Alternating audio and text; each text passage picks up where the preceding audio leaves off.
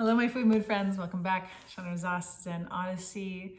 I've decided to get a little bit more cozy with these videos and take you into some places where I'm a little more comfortable and being a little bit more authentic and natural. I figured, why not? Did I even say food and mood body mind coaching? Chandra Zas Zen Odyssey. Here we are in one of my favorite chairs. It's actually my dad's old chair. I miss him. And put a big fur over it, and it's like right next to this big beautiful window with a view of the park and the trees. So I spend a lot of time here. It's one of my favorite places, and so I thought I'd bring you here. You can see my house in the background. I'm not sure exactly how clean it is, but it's all good. So I've been sitting in this chair also writing my book. I've been writing this book and I'm loving it. And one of the things that's coming from this book I want to share with you. It's called, I'm calling it iems, Internal Emotional Management System. Welcome. Here is your hostess and coach, Chandra Zas, helping people make food and mood changes doable without missing out. Go ahead, high five that like button, subscribe and share while you're there.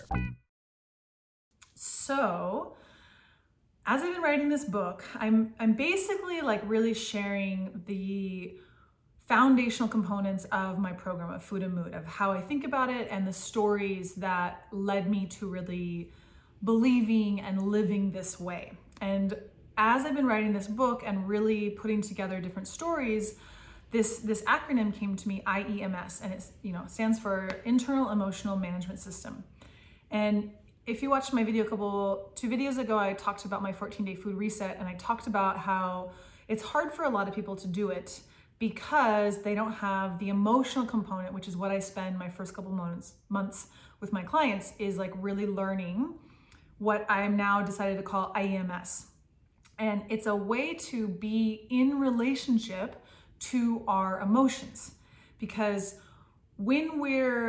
what most of us do by default is we have a hard emotion and our brain is evolved to avoid pain, including emotional pain. And so our default is to like push it away, suppress it, avoid it, ignore it. And then we're also, by our families and our culture, we're told if you're sad, go get some ice cream, celebrate, have some cake. Like, what do we do with emotions? We most often eat them. And then, when or drink them or smoke them, or we do things that harm our health, that have net negative effects, and we're doing them because of the emotions inside of us. And so we're trying to not feel uncomfortable. We're trying not to feel sad. We're trying not to feel hurt or embarrassed or lonely, or all of these really human emotions that we feel regularly. They happen for us all the time. And even this idea, there's another part of this that I am going to bring into play, which is IBMS, Internal Brain Management System. So learning how to deal with our emotions is like two-angled. One is how do we respond, and we take it out of unconscious and we change it to a conscious place, to our hard, challenging emotions. And also, how do we catch and become aware of what thoughts and stories and what we're making events in our life, or what someone says, or whatever happens, what we're making it mean in our brain. Because our brain is what's creating our emotions. So we can we can take it from two angles. So we can discover which thoughts we're thinking, and we can evaluate, are they serving us? Is it useful? And we also can be in relationship to those emotions arising. Hello, my friend. How are you?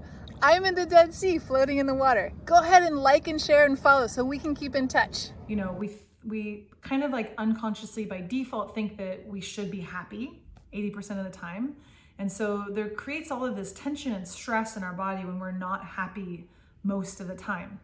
And so then we're in this like kind of this conflict internally, and then we're eating or drinking or scrolling, or what my coaching teacher calls buffering, I like to call it the escape buttons. We're hitting the escape buttons, like, ooh, I feel uncomfortable. What can I do? What can I grab? What can I consume to have that dopamine hit, to escape this emotional discomfort? But then it costs our health. It affects our relationship, it affects even you think about the bucket list of how do you want to spend your time?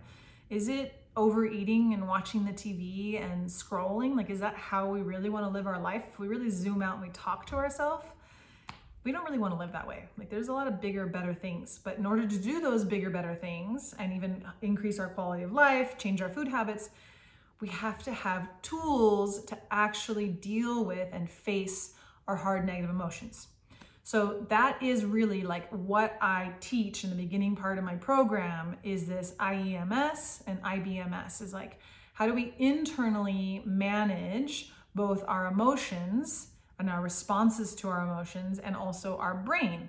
And having these tools is, it's life-changing. A lot of my clients, they say like, why does nobody teach us this in elementary school? Why does nobody teach us this, when we're kids? Because it's very simple and most of us are just not aware of it. And we just don't realize that we have choices. We have choices of how we respond to our emotion. It feels like we don't because we're unconscious or we're unaware of what we're doing and we're unaware of our choices. So once we become aware of our choices and we become aware of like, hey, I have an option here. I can either go like stuff my face in the ice cream, or I can go for a walk and breathe and allow this emotion to move through me. The process is simple. I teach it in my program, but it's like, it is the internal management system that it's a game changer. It's really, really useful for living life. And also where I really specifically focus is in making food changes and stress changes, because that's the other piece that comes up, is that when we're resisting our emotions, it creates stress in our body, physiological stress. And so one way to really reduce our stress is by getting into this like flowing and leaning in and feeling relationship with our emotions. And then we're kind of like cleared out, we have more space.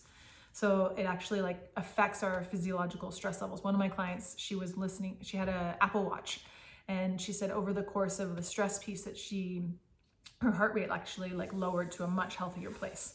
It's really, really cool. Yeah.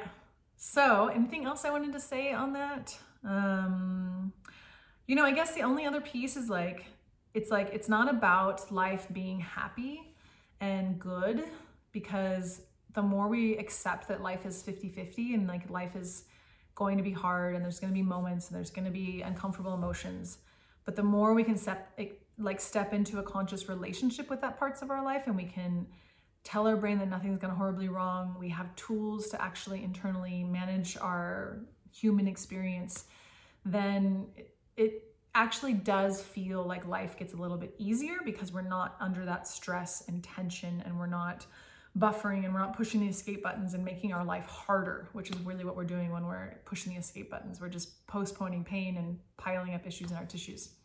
So there's a way out, and I'm talking about it in my new book, which is so cool. And yeah, let me know if you have any questions. Thank you for your time and attention. Thank you. I really do appreciate you being here. And also, some people started giving me donations on my podcast. Thank you to those of you who are doing that. That's awesome. I really, really appreciate it. And yeah, have a beautiful day.